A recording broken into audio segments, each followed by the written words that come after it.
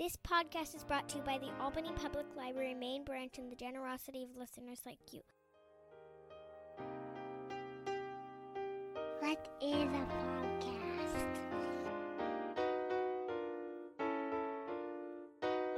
God, Daddy, these people talk as much as you do.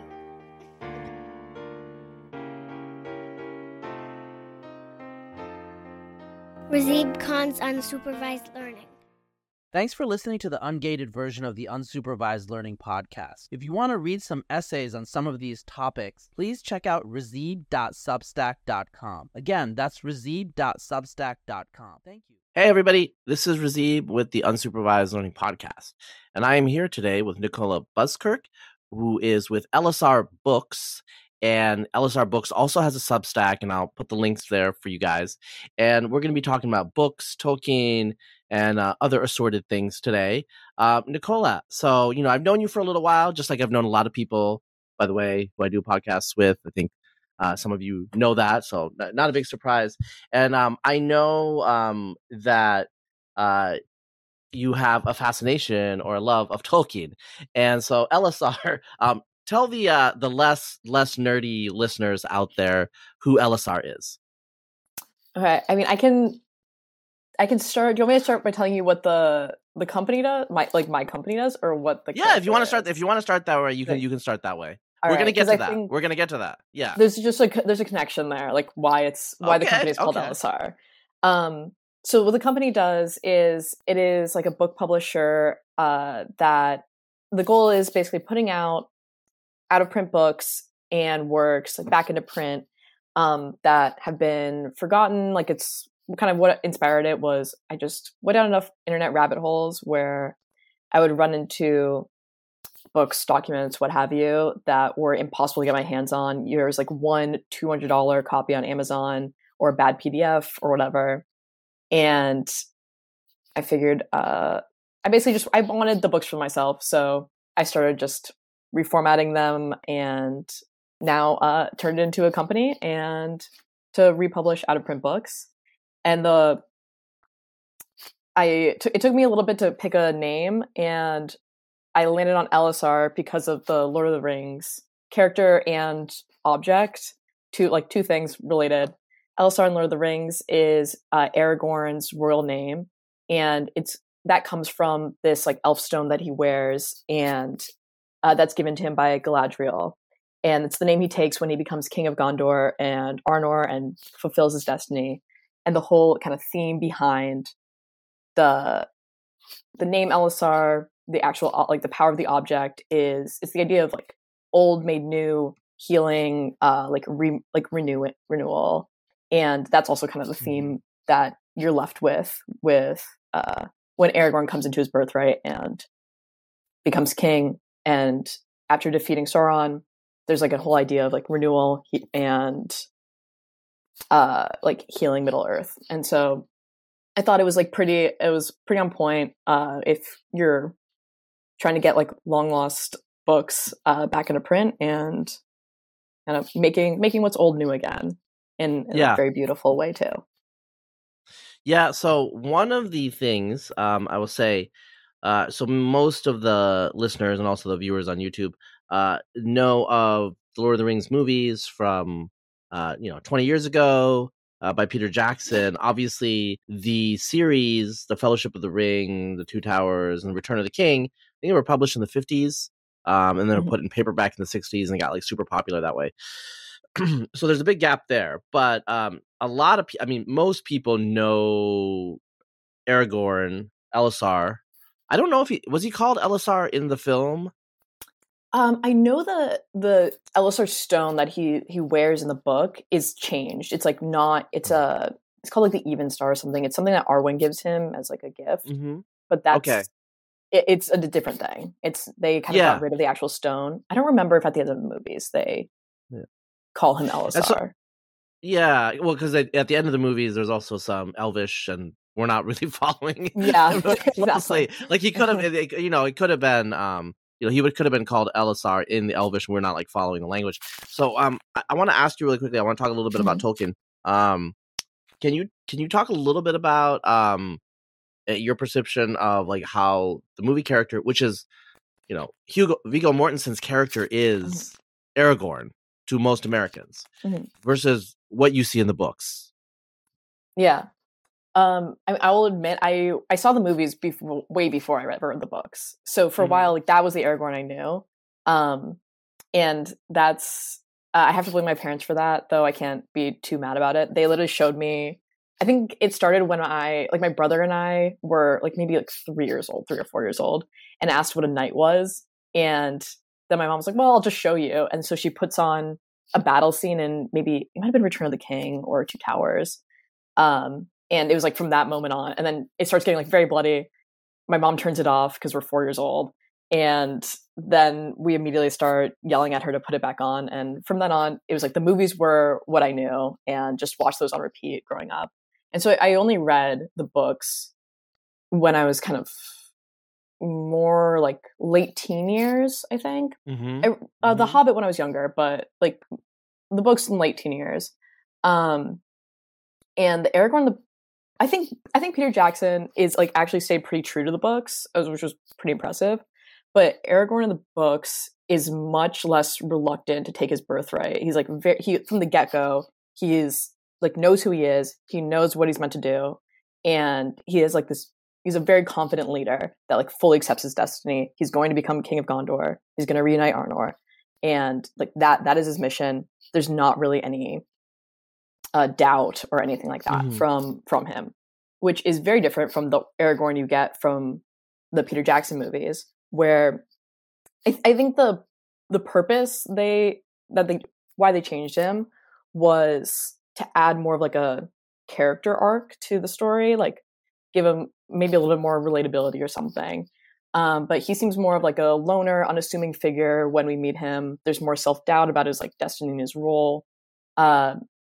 He like there's a moment when he's talking to Galadriel about Arwen, and he says something about how he would like rather see her go west with the rest of her people, and it's kind of this moment of where he's expressing doubt about his ability to fulfill his quest in defeating Sauron because he wants to like get her safe. And you don't really see that kind of doubt that happening in the books. Where obviously there's a lot of struggles and like ups and downs in the journey, but there's like a lot of moments also in the movie where he is kind of reluctant to take his place as the heir of Isildur because it kind of expresses this I guess like he basically says that he doesn't want to make the same mistakes as his ancestors, where like some of the backstory here is just that his distant ancestors were Elendil and then his son Isildur, which also I might be pronouncing completely wrong, but feel free to correct me there. That's what they say in the Rings of the Power. So okay.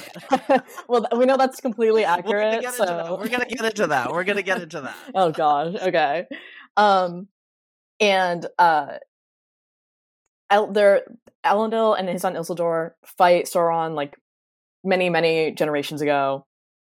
Elendil gets killed by Sauron. Sauron breaks his sword. This sword later becomes Anduril, which is Aragorn's sword. But before that, Isildur takes up that sword, that broken sword, cuts off Sauron's finger, then cuts the ring off then also takes the ring from Sauron, thus like defeating him in that age. But when it actually comes down to it, Isildur is not able to cast the ring into the fire and destroy it, and then he becomes corrupted by the ring. And so you see like that whole past haunting Aragorn more in the movies that doesn't really come up in the books. Like Aragorn knows who he is in the books, which I think also is. But I also want to hear like some of your takes on this. But I thought like the whole. Okay. Yeah, and I broadly I agree. So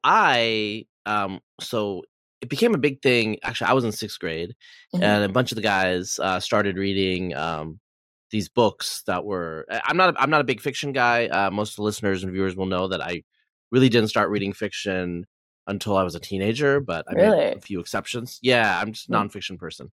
I'm weird. Okay, I mean, I think people out there know that. I don't think it's like a big no judgment. A big revelation. Kind of dead inside, but no, I did read the books. And when the movies came out, I also thought, but it was a big gap for me, and I was at, I was like 10 or whatever, or 11. And so it was I was psychologically in a different state. But I will say, I do think, to me, from what I remember, a lot of the character depth and psychological complexity that there was in the books is around the hobbits in general.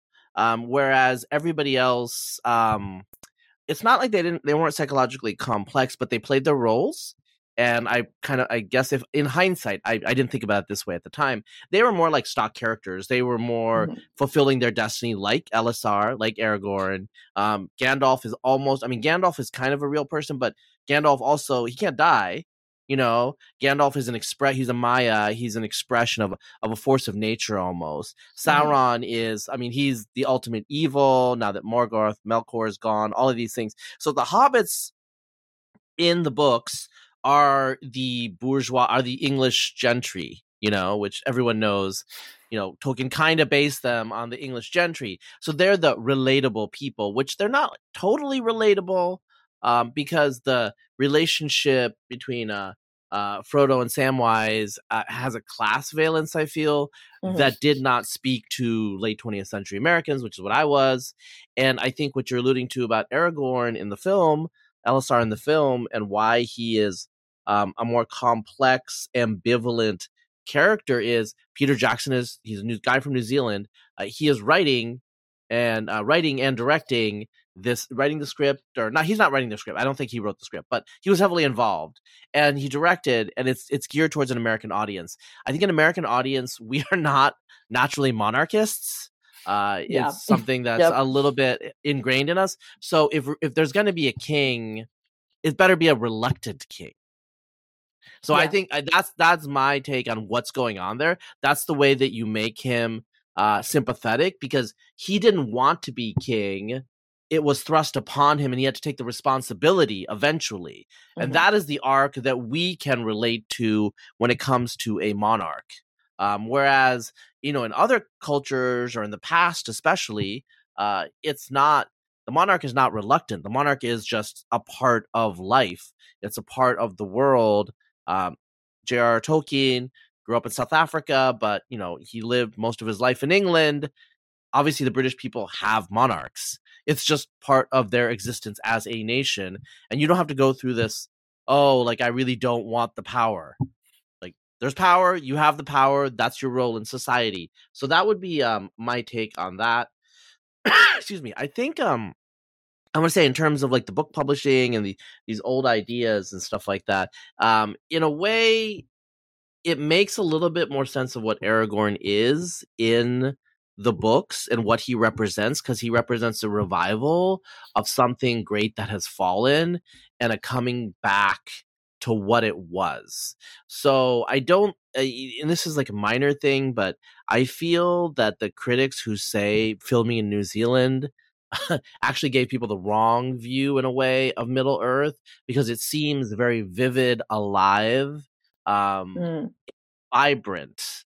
Whereas actually the Third Age at that period, basically civilizations retreated mostly to Gondor, really.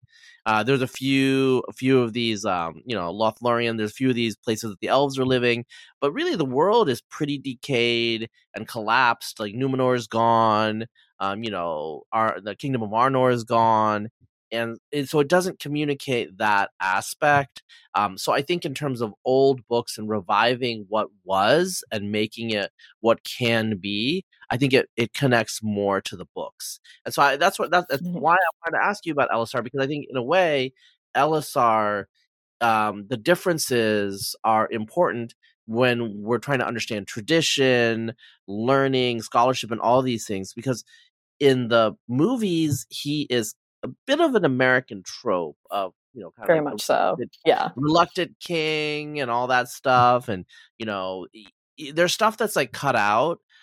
He's actually, so Americans love everyman. He's obviously not an everyman, but the movie de-emphasizes how much he is not an everyman. Most people don't know the lore, and there's a scene in the movie where he talks about how old he is, and that was deleted. So I think he's like over 100 years old in the movie because it's something like that, or like 80 or 90 or something like that. Yeah, he's a Dunedain. And so that Dunedain are descendants of the Númenóreans, and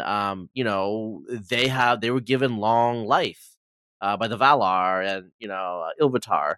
I think it's actually the Valar, to reward them in the first age. And so they're like almost a separate species. They're almost like demigods. And I think Americans would be really uncomfortable with that. And there's things in Tolkien that Americans in the modern age, they don't like make any sense to us, because we're not early 20th century people. Tolkien's an early 20th century person, and that's his moralistic sense.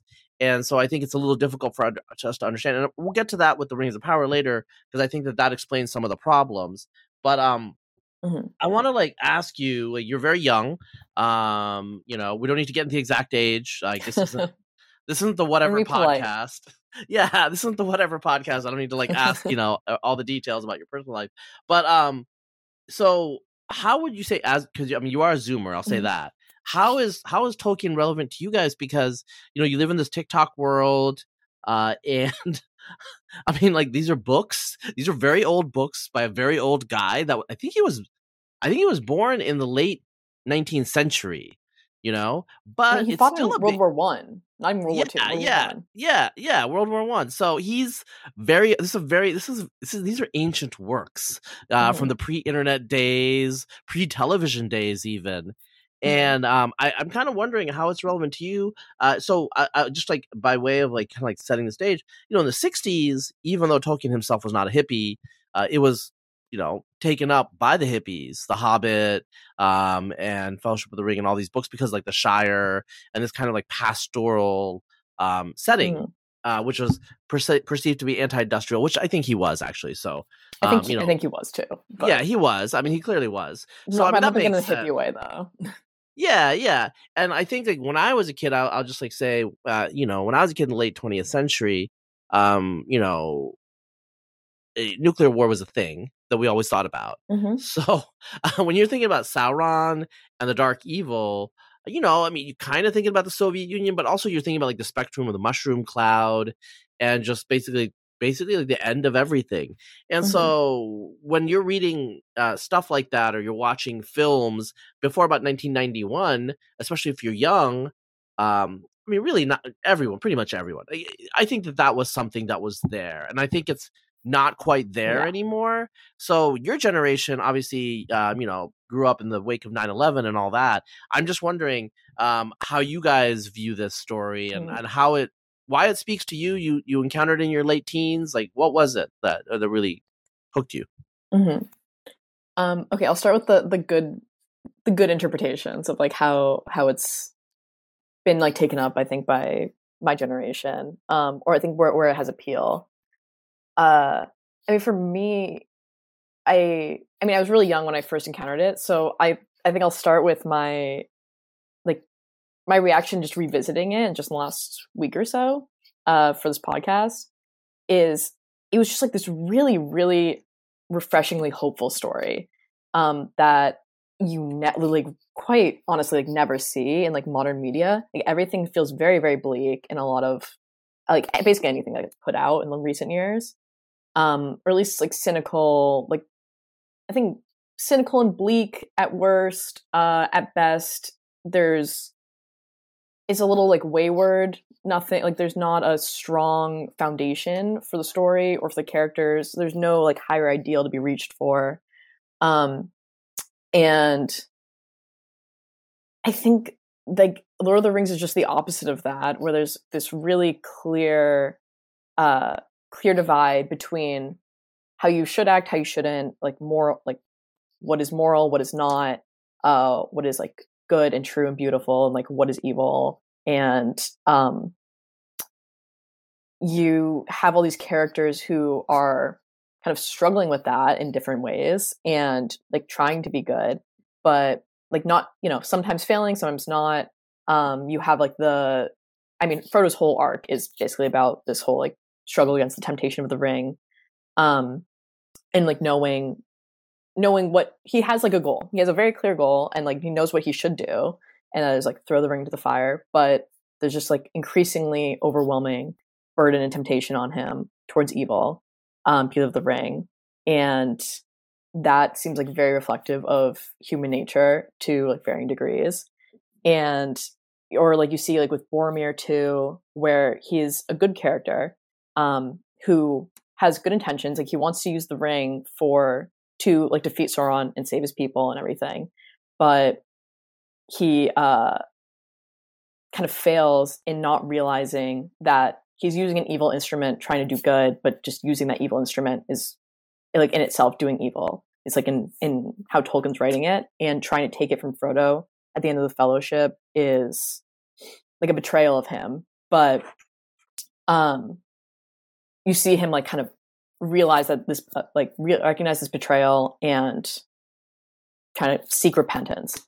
And so all this to say is that like all these kind of good characters trying to strive for like a higher ideal, strive for good, like in various ways, is very refreshing for someone who's like, you know, grown up just in the 21st century.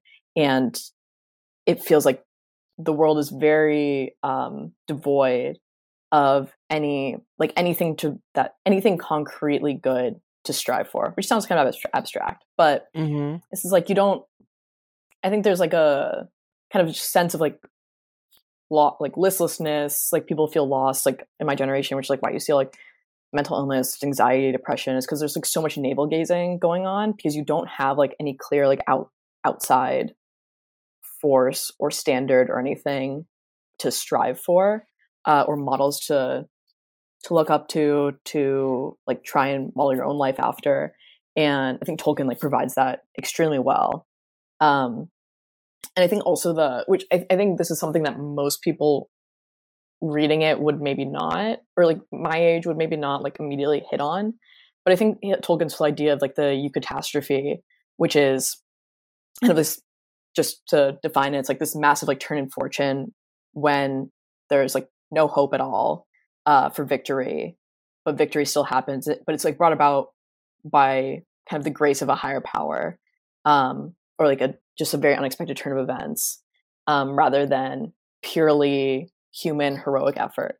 And that's kind of how Lord of the Rings ends, with like Frodo and Gollum's fight at Mount Doom, where Frodo ultimately fails and does not cast the ring to the fire because he's just like overwhelmed by the temptation of it.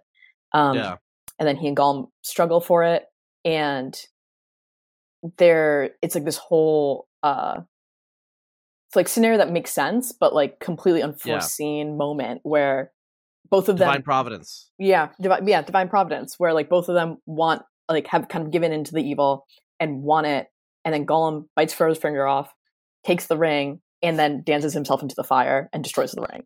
And I think it's like that whole idea of divine providence also is like fair. I think it's even if that's not what people would maybe touch on, is like very appealing. And when rather than having the kind of stress and anxiety of like feeling like absolutely every choice you make is going to decide your fate and the fate of the world, and like everything you do like matters like really deeply, which it matters deeply, and Tolkien thinks that, but on a moral level, not on like a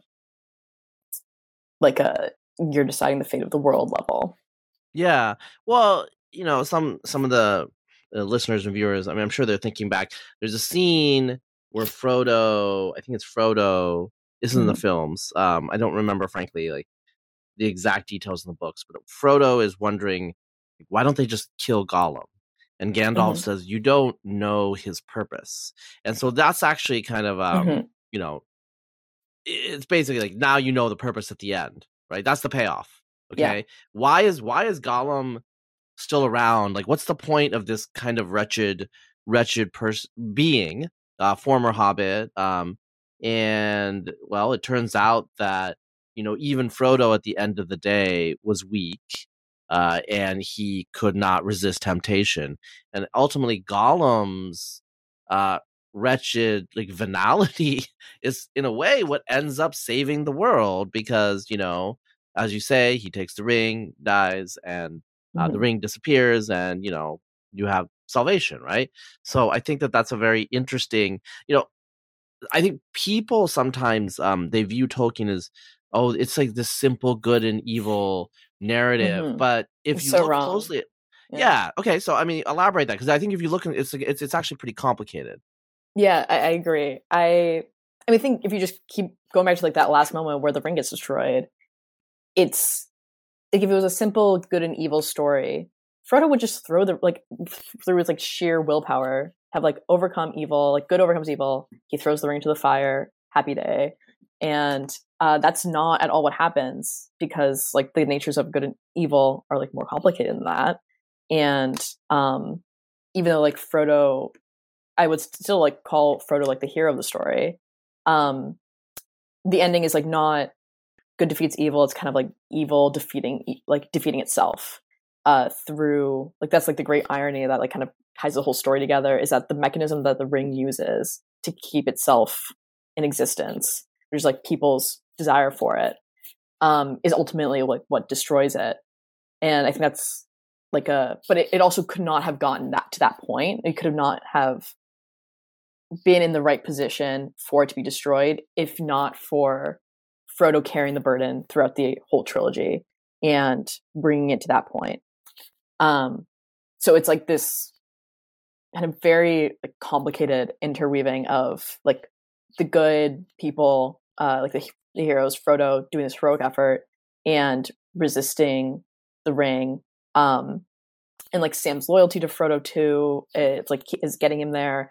Frodo's mercy towards Gollum and not killing him is like what brings all three of them to that point where, even though ultimately like the temptation of the ring overcomes Frodo, it still gets destroyed. Like the evil still destroys itself. Yeah, it's interesting to me. Contrast this with A Song of Ice and Fire, which obviously is from George R. R. Martin like thought it up in the late 1980s and the early 1990s, and I actually like both series. I encountered Song of Ice and Fire considerably later, which was good. Yeah. just putting that out there. I'm just realizing, like, what would 10-year-old Razib have thought about this? So I was in my early 20s, and that was okay. That's good. But, yeah. Yeah, I had never thought about that. I was like, yeah, like it's really good. The timing was really good. Yeah. But so Martin explicitly, and he's not religious. Tolkien is religious. They have like different worldviews. And Martin, he wanted to create a world where there was more shades of gray.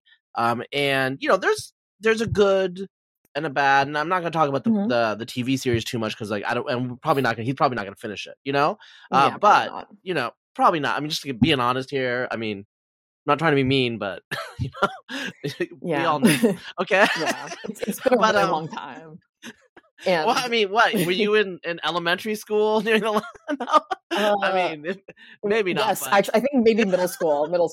Okay, maybe so like high school or something. Yeah. You know what? I'm gonna do a quick sidebar, and I'll get back to like because we have an outline of stuff we want to talk about. So in 2005, in early 2005, a friend of mine was saying, who I'd introduced the series to, because I introduced the first 3 books to him, and he was like, "Oh, this is great! I heard rumors on the internet the next book is about to come out."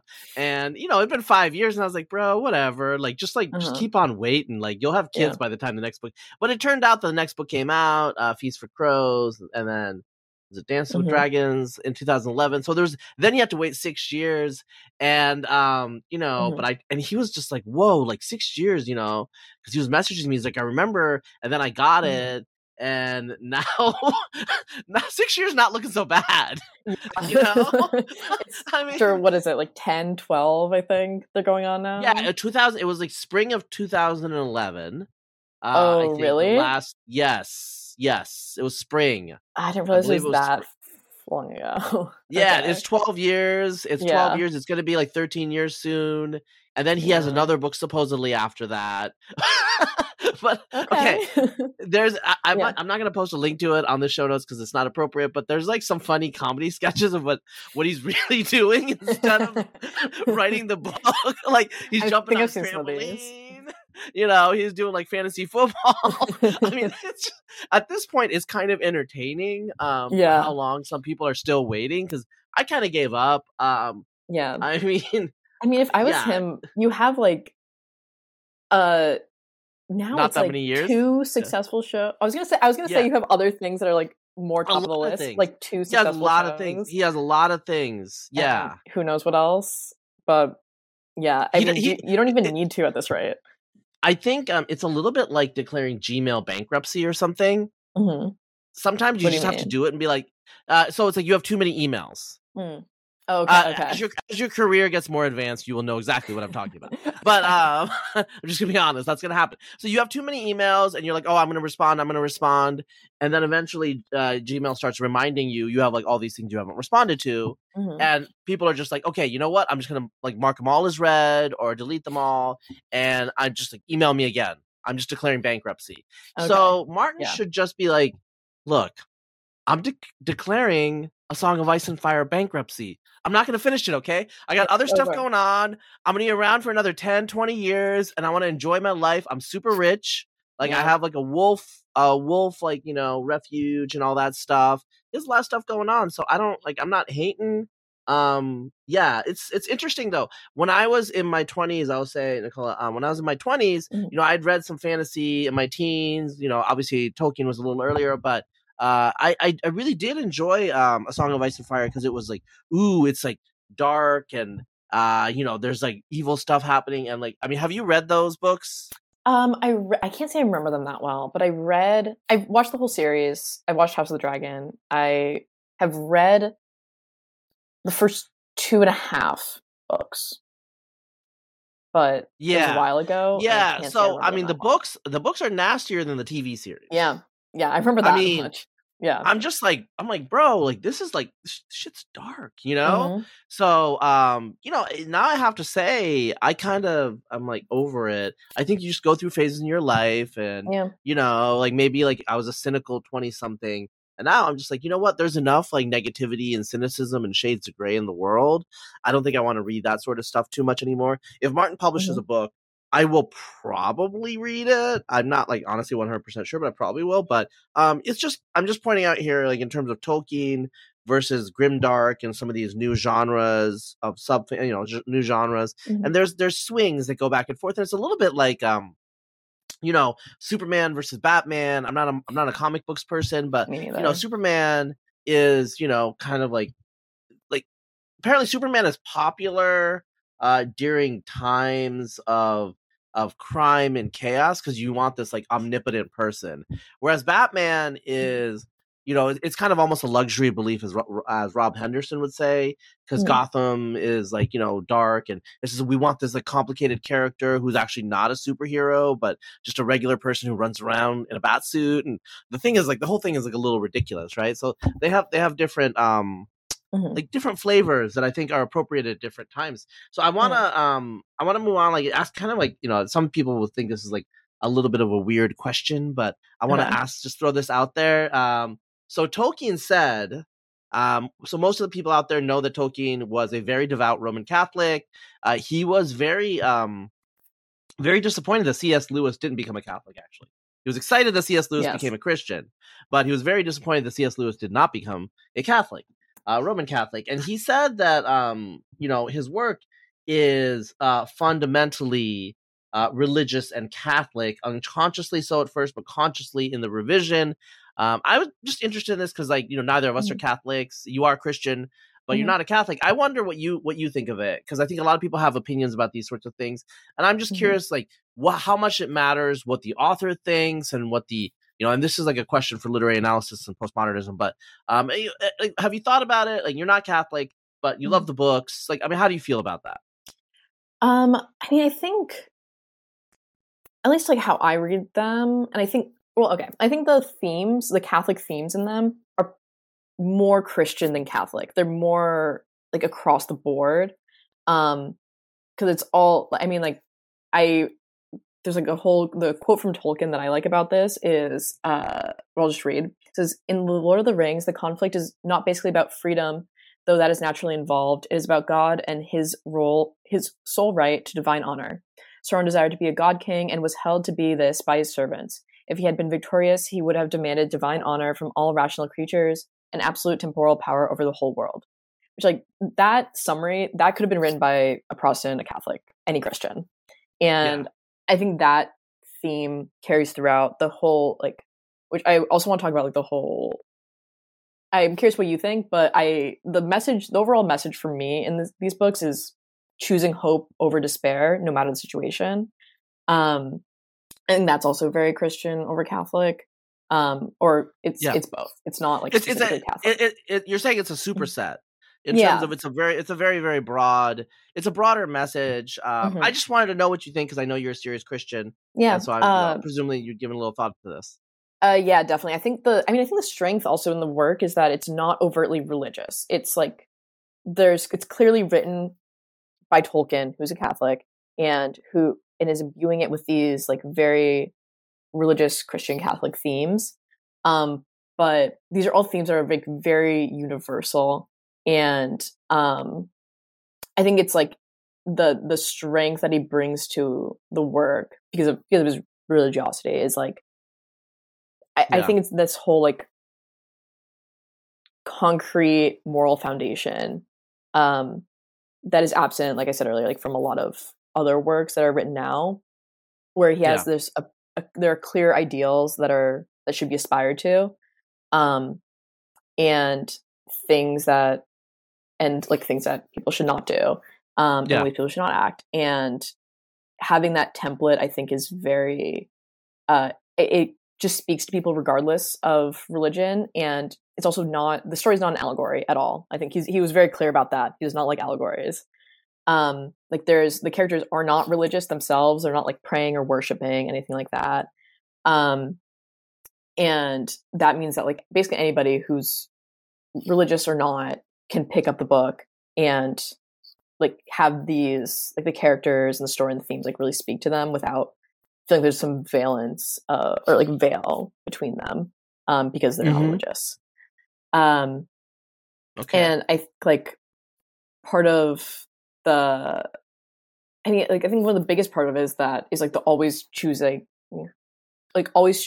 hope rather than giving into despair, which like I think one of my favorite like two story arcs in the series is Theoden's and Eowyn's two story arcs, which to me like are very, it's all kind of all about them starting at like a point of despair about like the world and Rohan and everything, and ending in a place of like hope and renewal.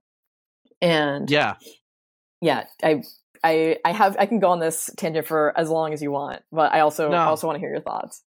Yeah, no, I pretty much agree with you. So I'm not, as you probably know, I'm not religious at all, but I do think I don't see the thing that's specifically Catholic about it. I mean, in fact, I didn't like drop the word, but it was almost like what happened between Frodo and Gollum at the end was almost predestined. So that's obviously not Catholic. So I'm just like the part that was like felt like less Catholic to me, where it felt like things were more there was more a predestination point to the story. Yeah, which like and just for the listeners, like obviously I don't want to like we're not going to get into a theological discussion here, but there is a strain of Catholicism starting with St. Augustine that is kind of predestination oriented, but in general in modern Western Christianity that has been the forte of Calvinism, and which is obviously not Catholic.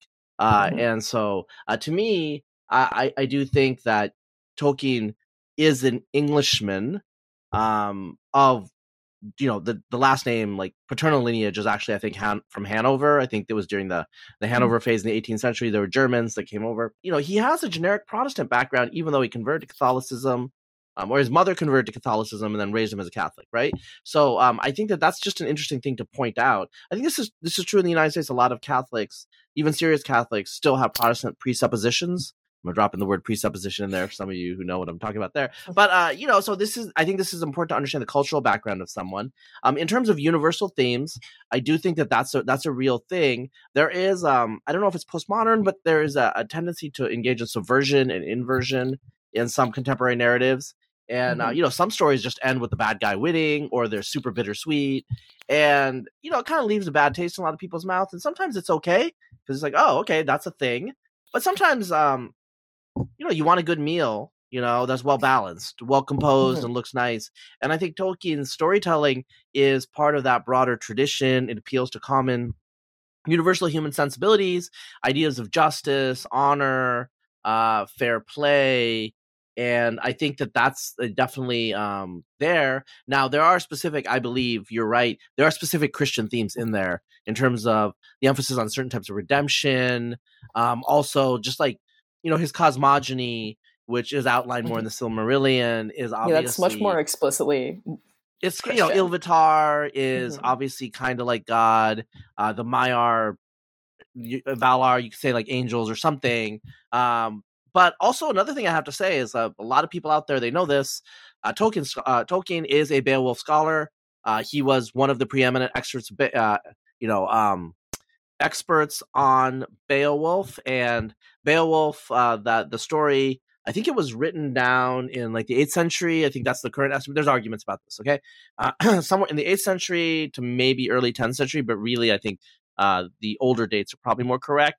Obviously, it was written by a Christian because they talk about Cain and other things. There's Christian assumptions in the novel, or not in the novel, in the story. But the story has a lot of pagan Scandinavian influences, Germanic influences, and actually Hrothgar the king probably was a historical king that lived in the early 6th century in Denmark. So it's right before the Viking Age proper.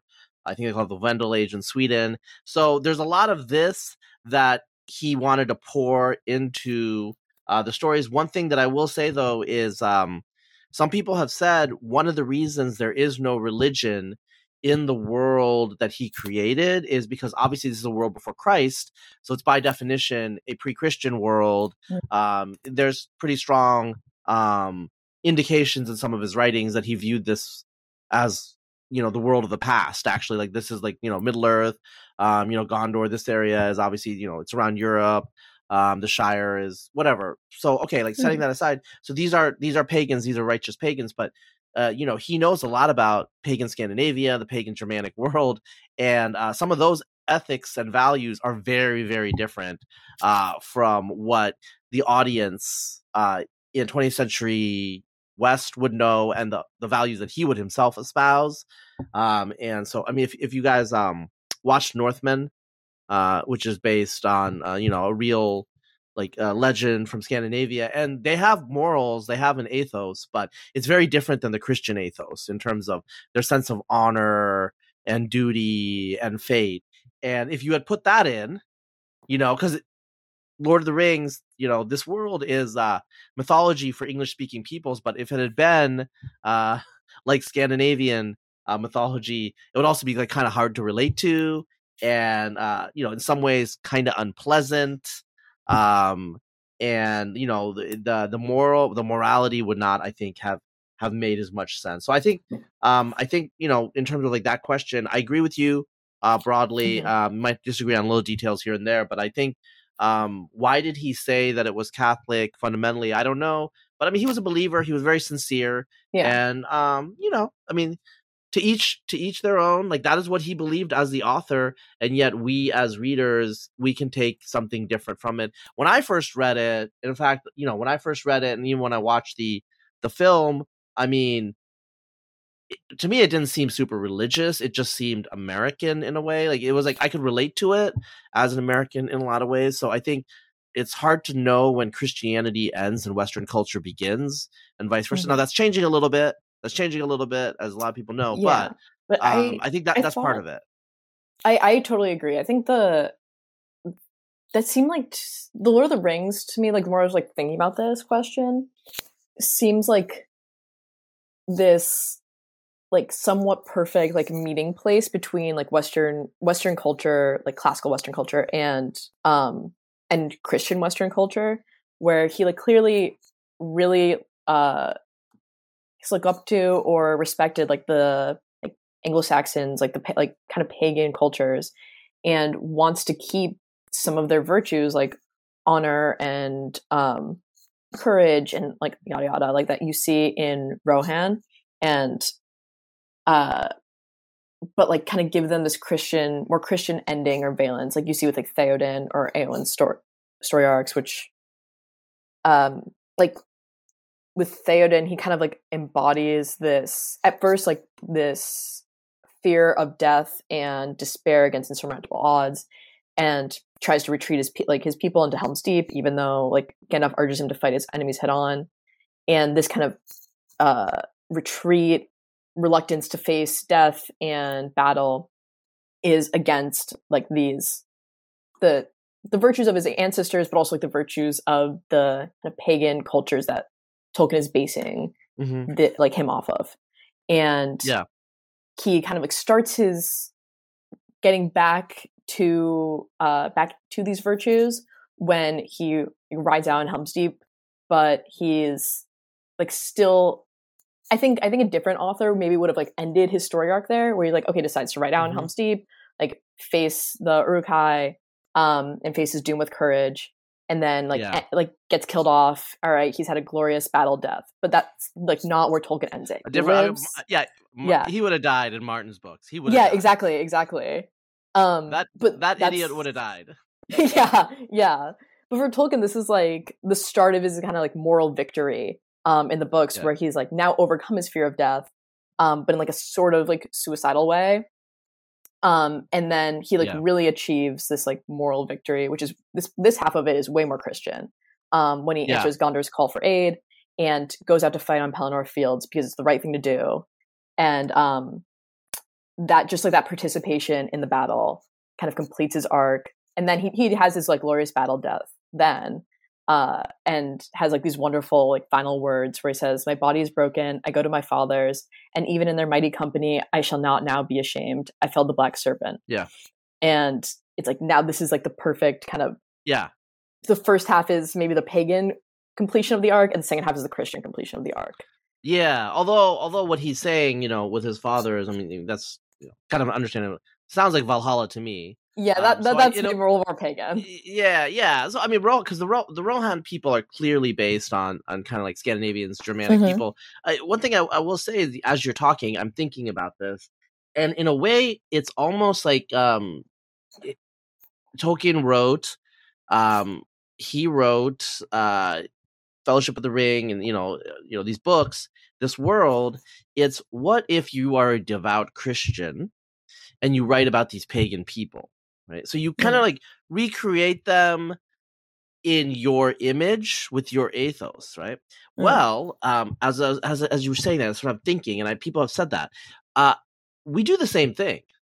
So if you watch the TV show Vikings, which like some people have watched, I've watched not the whole thing, but I've watched it. Yeah, but I mean, there's like racial diversity in the Vikings, and there's women that like really small women that are defeating very large men in battle. It makes sense. Totally. There's bisexuality and poly, and it's all I don't know, accepted, but it's kind of accepted. Look, this is basically progressive Hollywood with their morals, whatever you agree or not. But the morals of like tolerance, like self-actualization, sexual liberation, and they're putting it among pagan Vikings, Scandinavians. All right, and they were not like that in a lot of ways. Believe it or not, there was not a black Viking. Also, like lesbian queens are not a thing among the Vikings. Et cetera, et cetera. I'm just saying, going to be the memory of everybody, like any average person watching the show. This is what they're going to think Vikings are like now. Well, okay, so this is an interesting point that you're bringing up. So, what I was thinking though is like these TV shows, right? So, like Viking culture and religion, like it's espoused by like very different people that have very different takes. So, you have the Asatruer. Not all of them are white nationalists, but a lot of them are. and the Odinists, who are explicit white nationalists. So it's actually a big deal in the far white right, to be news to me. Viking. Yeah. Oh, you didn't know that? No, I didn't know that. Okay. Well, it is. But yeah. So in actually, for people who want to look it up, Google the Order. They committed a bunch of hate crimes in the early 1980s, and they were an Odinic cult as well. Like, they worshipped Odin together. But in any case, so that's the you guys can find the citations after that. I've read a little bit about it. I'm from the Pacific Northwest, okay? So that's my excuse. Because it's a thing there. Okay, so yeah, and they're very, very far right, obviously, right? But then you have other people that want to turn the Vikings into, before Christianity, women were equal to men, and people were sexually liberated and all this stuff. And they were also there's evidence of non-white people in Scandinavia. There are, but not that many, but you can I know the DNA. There's some evidence, but because people did travel in the ancient world, believe it or not, right? Oh, wow, crazy idea. So I find it interesting that we're talking about Tolkien as where we started in terms of how people perceive it and how they interpret it and what they take from it, even though you can't make it totally plastic, right? But with the Vikings, for example, and which does Viking culture, Scandinavian culture, pagan culture, Germanic culture, Anglo-Saxon, pagan culture, does influence Lord of the Rings and Fellowship of the Ring, even though it's highly Christianized and it's made more, it's much more palatable to 20th century liberal and liberal in the broad sense, English country gentlemen, right? But today we have the Vikings and we have these TV shows, and they're depicted as very woke, aside from the slavery and the rape part. But just besides that, they were very progressive. Don't worry about it. But the issue is that you can't be totally elastic. Everyone knows that the Vikings were about raping and slaving, so they have to include that. But they still make them somehow more progressive, and so you have arguments. And usually, the Vikings are used as kind of props in arguments, oh, well, before Christianity, women had freedom and they were equal and all this stuff. It's actually not true. It's different. There was differences, but we need to get into that. And then you have these people white nationalists, and they're basically just for the listener and the viewer out there. So the logic that happened was, so Christian identity is a movement that comes out of British Israelism, which has been the traditional white nationalist religion, and it basically argues that white Anglo-Saxons are actually the descendants of the ancient Hebrews. Modern Jews are descended from Satan or Lilith, but they're a different species, and non-whites are animals. Okay, so this is obviously post-Christian heresy. Okay, but the problem is it's still Christian, and so these far right radicals are it's still a Jewish religion, and so they're okay, what's the alternative? Well, some of them just decide well, what did our ancestors believe, right? And so they reconstruct a sense of what their ancestors believed. But the reality is we don't actually know a lot about Germanic religion. We know about the Prose Edda, and we know what Snorri Sturluson wanted us to know, but he was a Christian from 13th century Iceland. And so he had his own particular agenda and his particular biases, and we don't know a lot about the rituals. So they're reconstructing things. And so, we started the podcast, we spent a lot of time talking about fantasy. And okay, that seems kind of an obscure, nerdy thing, even though it's become a much bigger cultural thing thanks to Game of Thrones and HBO. But the reality is, we reconstruct and we create kind of worlds of our own imagining all the time. We don't call it fantasy. We call it reconstruction or creative anachronism or fiction or whatever. But I mean, it's all human creativity and our cultures and what we bring to it, So that is, I think, a good segue. I want to talk about Rings of Power with you because I know you have opinions. I'm not a big fan. I know you're not a big fan. Yeah. I mean, I'm sure I'm going to get unsubscribes from the two people who listen to me who are big fans, and I'm sure there are people. Does this show have big fans? That's a genuine question. I mean, there are people who, yeah, no, they're probably not. Yeah, that's what I thought. I mean, I don't think anyone's really a fan. I don't think anyone who says good things about that show, I don't think people who say good things about that show really like fantasy. That's what I'm going to say. They might say good things about the show, but it's not because they like fantasy, because they don't really like fantasy. They just like seeing their politics on the screen. So, I mean, you go. Like, I mean, I've been talking. I want you to express your opinions, because I know you have opinions on this. Okay, I will preface this by saying I haven't really watched it. I have clips. I've read about it. I tried really watching it, and it was not good. So that's I can't go too in depth about like the ins and outs of the plot and everything. But there's no real plot. But yeah, not that there is a plot. I think like narrator, there's no real plot. I mean, I think the I guess where to start with this. Well, like, on a very surface level, it just looks really bad. Like, it looks, sure, the CGI, like, it was probably like good on some parts, but like it looks generic. Like, there's not an actual design for this world or the show. Whereas like you look at the Peter Jackson movies and you can like take any screen cap from it and like not really know that much about, or like not be like super into Lord of the Rings and recognize that as like, this is Lord of the Rings, this is Middle Earth. Just because the costume design and like the set and everything like that is very distinct. And that's not really the case for Rings of Power, where like you probably could just take a screen cap of Rings of Power, take a screen cap of any like Netflix fantasy generic show, put them side by side, ask someone like if they're from the same show, that person would probably say yes. Like there's nothing like particularly special about it. And then like as far as the characters and story goes, I mean, this kind of just goes back to like what I was like talking about earlier, where there's like just doesn't seem like there's an actual foundation to this world or the story, or like what is the whole point of Tolkien is like this higher ideal that you're striving towards and like fighting for the good, and it's not clear that there's like any like real moral in this or themes or anything like that in this show, other than just like, now Galadriel is like a super cool elf who everything she does is right, and she can beat up the bad guy, and she's always going to win and be correct. Which is also, just a side note, a complete contrast to how Tolkien wrote Éowyn as like the female warrior type character, where her whole arc is about like her trying to go into battle as like a shield maiden was like an act of despair and like literally like a death wish. And like her arc, and she does like go into battle, she like sneaks out and kills the Witch King with Merry. But Tolkien does not like use her success there as like a justification or like vindication of her choice to like reject her proper role. Which it's not even like a gender politics thing either.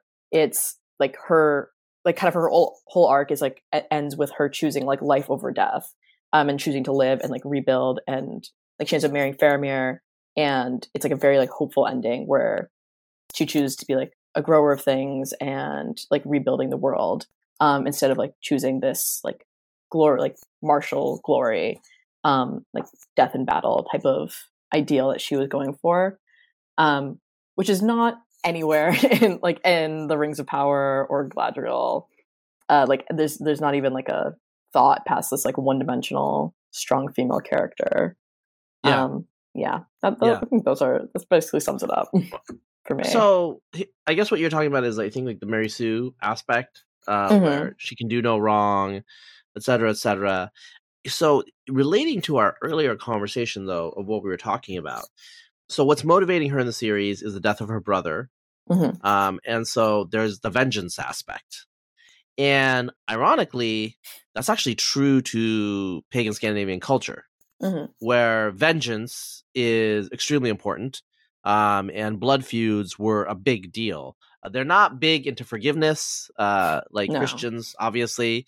And so, inadvertently, they did stumble upon something that was real, but then like it was kind of like a weird pastiche where also there's like, quote, progressive modern elements combined with pre-Christian elements, and everything was kind of like mixed together in I think you made a good point in terms of it looked like yes, they put a lot of money into it, and when you're looking at like the polygon count, they had a big polygon count, like on a video game or something. It was very, very high res. It was lush. It gave the right sensory input to you, but just because it works, the math of it works, doesn't mean that it actually captured the spirit of the world of Tolkien. Frankly, I don't know what it captured the spirit of in any unique, distinctive sense, because I think the generic aspect that you're pointing to was a real thing. And it just shows, I suspect, that so Bezos wanted something to, rival Game of Thrones. Like, and this was like, let it be so, like in Star Trek The Next Generation, like just execute on it, right? They had like a bunch of money and they brought in these people, and they have these people supposedly have talent and they have money, but what do they lack? They lack passion, and it shows. It shows because at the end of the day, if nobody involved really cares, no one's going to put their foot down, and True. I think that's what happened. I think this is like lowest common denominator narrative that you saw. I mean, do you know anybody who watched it? I actually do. Like, not. I think it's like a friend of a friend type of thing. And I remember talking about it, and the reaction was like, yeah, like I was like, oh yeah, it was kind of enjoyable to watch, and they did some cool tricks, and like, oh yeah, like Galadriel's like super badass, but like it wasn't anything. We argued a little bit about it, but like it was not like anything I think that was sticking with him. I think it was just like, all right, we were kind of passively watching this over dinner, and it worked as far as that, and that's about it. Yeah, it's not meant. It didn't leave an imprint. It wasn't memorable. Yeah. I mean, there are people who remember watching the Peter Jackson films, and it really impacted them. Or yeah, like I remember I was tiny, like 4 years old, and I remember the first time I saw it. Yeah. And so that's not going to happen with this. No, it's too generic. I think your point this generic is true. So I wanna pivot back to the books, the LSR books, and rare books and all of this stuff. You're not the only person that does this sort of thing. There have been a lot of books. I read somewhere that like 99% of Victorian fiction, like, we don't even have any copies of. Like, not only are they out of print, you can't find copies because the books just got destroyed or just decayed. But they know that those books existed because there are references to those books in other books, just in terms of commentaries or bibliographies and whatnot. Okay, so obviously there's a lot of books disappearing, there's a lot of ideas disappearing, a lot of sentences disappearing. Is that a bad thing? Like, shouldn't like the only stuff that gets reproduced be the good? I'm asking you questions here in terms of what's motivating you and if you think there's a problem. I mean, I usually pick the books that I want to reprint based off like personal interest and I think like historical value, where I'm not like I'm not very egalitarian about it, where I think just any book that has ever been written and has gone out of print should be reprinted. Like, I think there's obviously books that have more value than others. Like, and I think part of the motivating factor here was that the ones that I have on my list were very shocking that they went out of print. Like, there's one that's like, it's called The Mind of Napoleon. It's like a selection of his written and spoken words. Out of print, like very hard to find a copy. And this is just like a collection of like Napoleon's writings and speeches. And that is like one of the biggest figures in Western history, and the type of figure that is worth like learning from, if like not looking up to in many ways, and understanding like historically or philosophically, what have you. And so it's like was rather shocking that like something like that would go to print from such like a famous figure. It's kind of same thing. One that has kind of been on the docket is called The Open Mind, and it's like a collection of lectures that Oppenheimer gave in the maybe 10 years after the bomb dropped, which again, extremely significant figure, very significant event like that, like you talked about earlier, like it's the nuclear warfare and nuclear bombs like hung over the world throughout the 20th century, and still do in practical sense now. We just don't think about them as often. And so it's just like things like this where there's clearly like a lot of richness that has been lost, and that shouldn't be lost. And I've also had like many conversations with my brother actually about this, because he was like the kind of person who has always been very entrepreneurial, but like hates being lectured at, and kind of thought like a lot of his life that he just wasn't into school, wasn't into learning, until he got a little older and then started reading like biographies of Napoleon or Alexander the Great and all this kind of stuff. And he would like come to me being like, why was this not the kind of thing that we're reading in school? Like, why am I not learning about any of this? Why did I not know any of this? Because now you're kind of picking for figures that are actually more aspirational, like, which I guess is quite like how Tolkien writes, is having like this higher ideal, like someone who's like actually aspirational, who's like can do like make great things happen. Where like in Tolkien, it's like the hobbits and Frodo are very humble creatures, but still have the potential for great deeds. Not so much with maybe a Caesar or a Alexander, but same idea. And I've just been like wanting to bring these kind of things more into the mainstream, because it seems like these are all low hanging fruit, but we've strayed so far from like real education that even there's this low hanging fruit has not been picked. And yeah, I mean, I get it, because I think some people are going to be wondering, like, well, why do you have to do it? You have a lot of stuff going on in your life, and you're young. The issue is, like, if everyone has that attitude, it will never happen. Mm-hmm. There's always going to be somebody who has to do it. And so in the startup world, you often get asked, like, why you? Well, why not you? Why not me? I mean, mm-hmm. you give explanations. Oh, timing. We have like this set of like skills and talent. But someone's going to succeed. Someone's going to do what needs to be done, or it's not going to get done. So I do think that that's an important thing to consider. Mm-hmm. And there are a lot of ancient works that we don't have, but that are alluded to. A lot of histories, a lot of plays. But some of these things that we have are only due to one copy. For the people out there who are listening and viewing, just remember that, especially like when it comes to the Greek stuff, you had three major choke points. You had the Byzantines in the 10th century, Constantine Porphyrogenitus. You had the Carolinian Empire, under Charlemagne in the 9th century, where he funded like a massive binge of copying. And then you had obviously Harun al-Rashid and I think Alamein, like in the early 9th century in Baghdad. But the three are actually quite different. So, for example, not quite different, but they're somewhat different. So, for example, we wouldn't have any of the Greek plays if it wasn't for the Byzantines, because that's their culture. They are Greek speaking, even if they identify as Romans, and they actually copied those. Muslims, for example, did not care about Greek plays. They did not care about Greek humanities. All they cared about was philosophy. So I think that's interesting to note that, we owe our understanding of the past, of the minds of the past, and the thoughts of the past to just a few instances. Now today, you can do copy, you can email, you can do this or that. I'm not gonna lie, I read a lot of ebooks, I read a lot of PDFs, but ebooks can be yanked, they can be re-edited.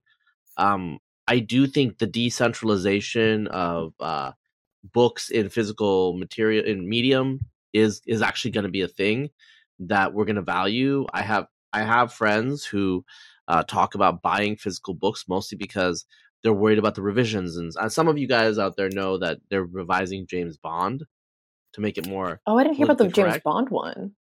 Yeah, I've heard about many others, but not the so Ian Fleming, they're redoing Ian Fleming. They're re-editing it, and it's pretty weird. A lot of it is pretty weird.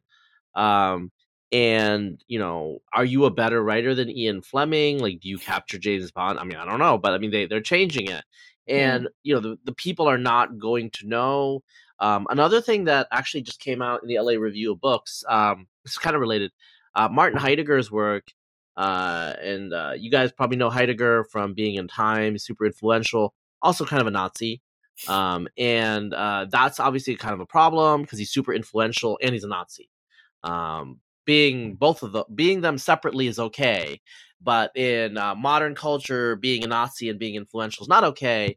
And so the way that they square the circle is after World War II, basically there's he died I think in the 60s or early 70s, but recently his son and his executors have been editing the writing selectively, even mistranslating things. Really? So yes. So they mistranslated acronyms to like remove National Socialism and stuff and weird stuff.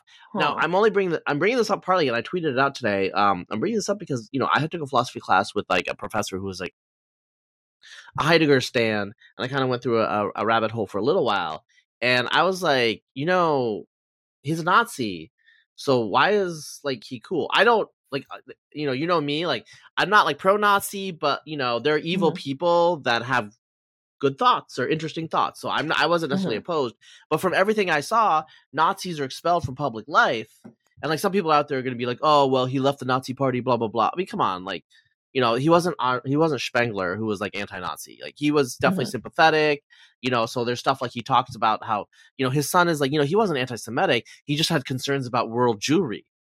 So, the literal quote, yeah, they're just minor concerns. It's like not that deep.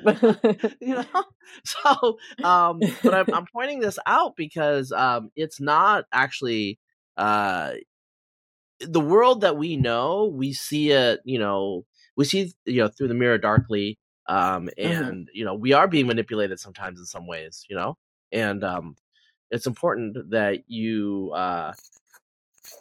do what you do. I think that this is a rationale. So when you asked about reading, Antonio Garcia Martinez, the tech guy, whatever, he's saying like we're entering the age of orality because Zoomers don't read.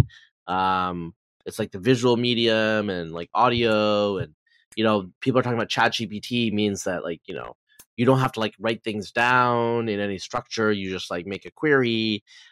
So I told Antonio, I was like, it sounds like the age of retardation to me. I mean, I can say it. This is my podcast. I can use the R word. So don't try to cancel me. But but I'm old. But I suspect that we're on the same page. But like, I want to hear like a young person's voice on this because you have lived, like your whole life has been on the internet age. Yeah. I think it's partly true. Like it's partly true because I think a lot of people, like people my age that I know, or like my age range or whatever, tend to go for we'll go for audiobooks, podcasts, et cetera, et cetera. But it just seems like a little short-lived, I guess. Like, I guess what I mean by that is if you're listening to an audiobook, you're kind of passively absorbing the information. And like not really, it's very different from reading. Like you kind of zone out. If you're reading, can't really space out, or you're gonna lose what's going on in the thread. You're gonna stop reading. And I think it works up to a point, where you can kind of just grab nuggets from things, and that's fine. I think we'll probably do some like audiobooks with like some of the LSR books that are coming out. But I don't know. It's just it just seems like more of like a tendency towards being passively consuming, rather than like actively learning. And that seems like there's a very there's kind of like a general pushback against that. Like it seems like people are a lot more like recently concerned about education, which is like a whole other sphere of things. But like since COVID, people just have been like trying to find alternative ways for to like just educate young kids. And I think part of that honestly is like there's obviously a place for technology, and that's great, but part of that I think is like choosing to be an active reader, active learner, rather than just like passive listener. So I think it'll go as long as it can, kind of like when you're like in a class where you can just skate by.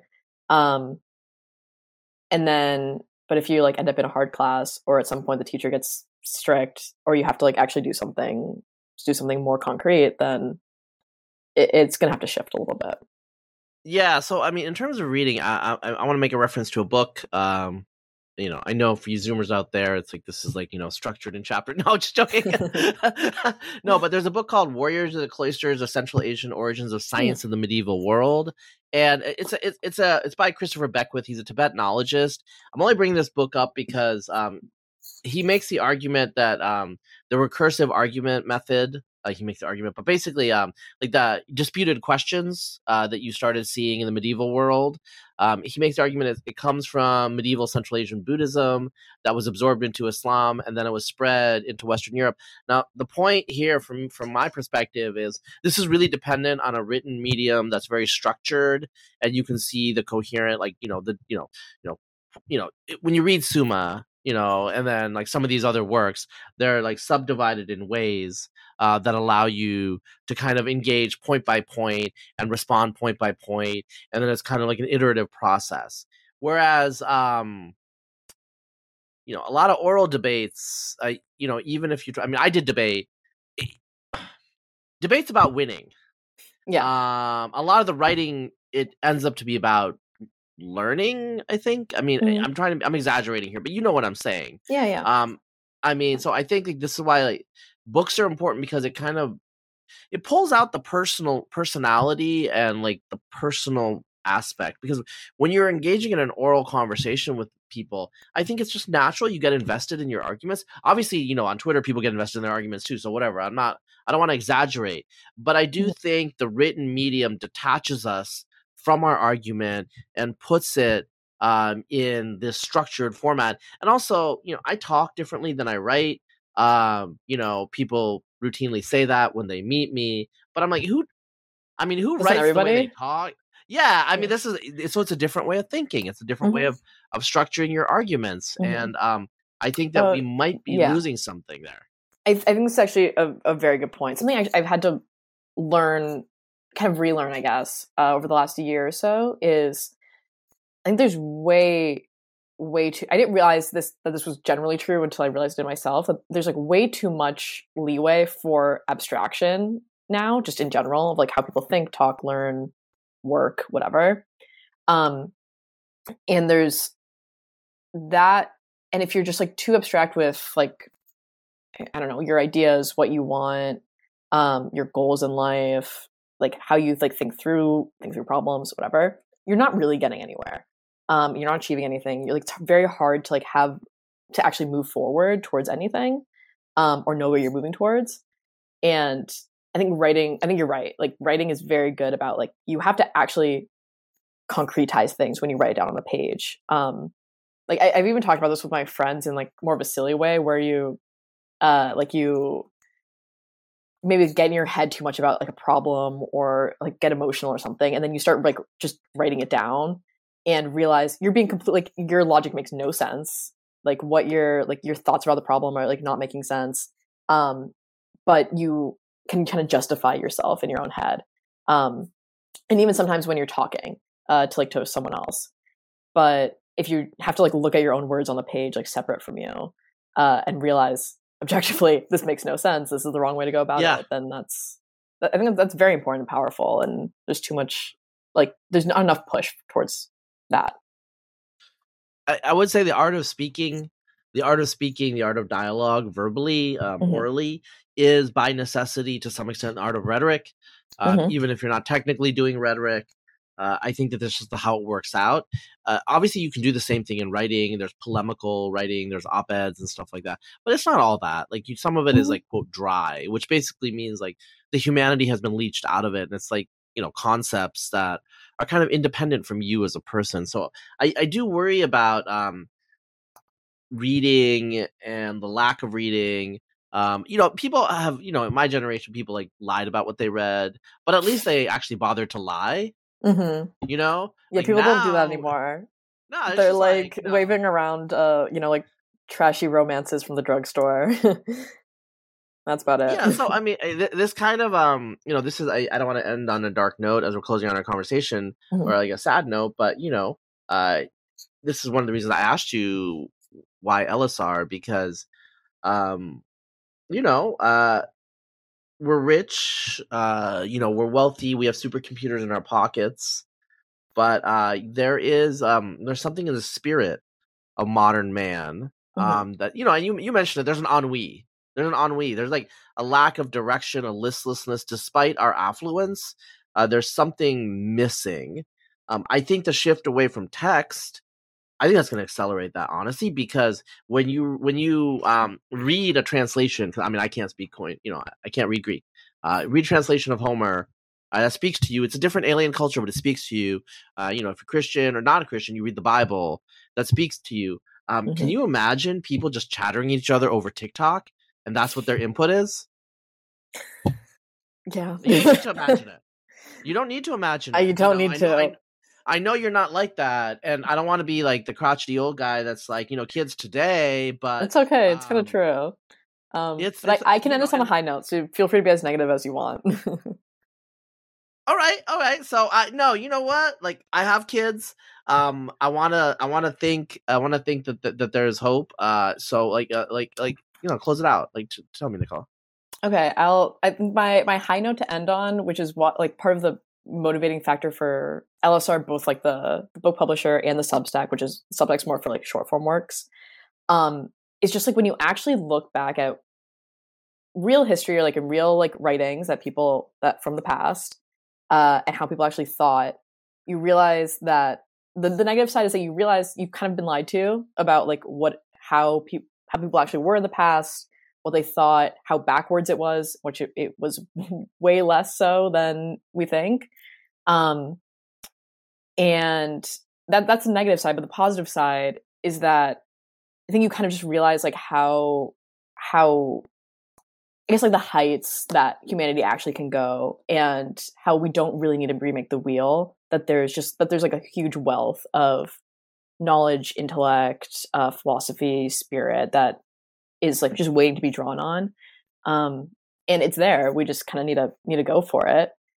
And yeah, that's been kind of a very inspirational point for me. I mean, 2 words, it's there. Yeah. It's there. So, I think whatever happens going forward, maybe it's not predestined. We have a choice, A little bit of both. Yeah. All right. I think we've been talking for long enough. It was great talking to you, Nicola. Everyone should check out the websites. I'll put the links out there, and I will see you around. Yeah, see you around. Thanks so much for having me.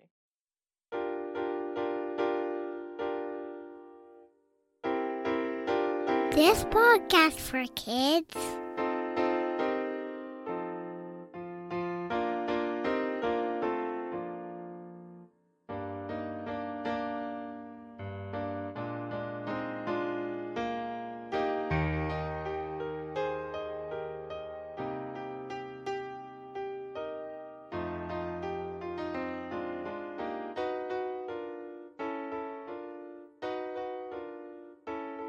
This is my favorite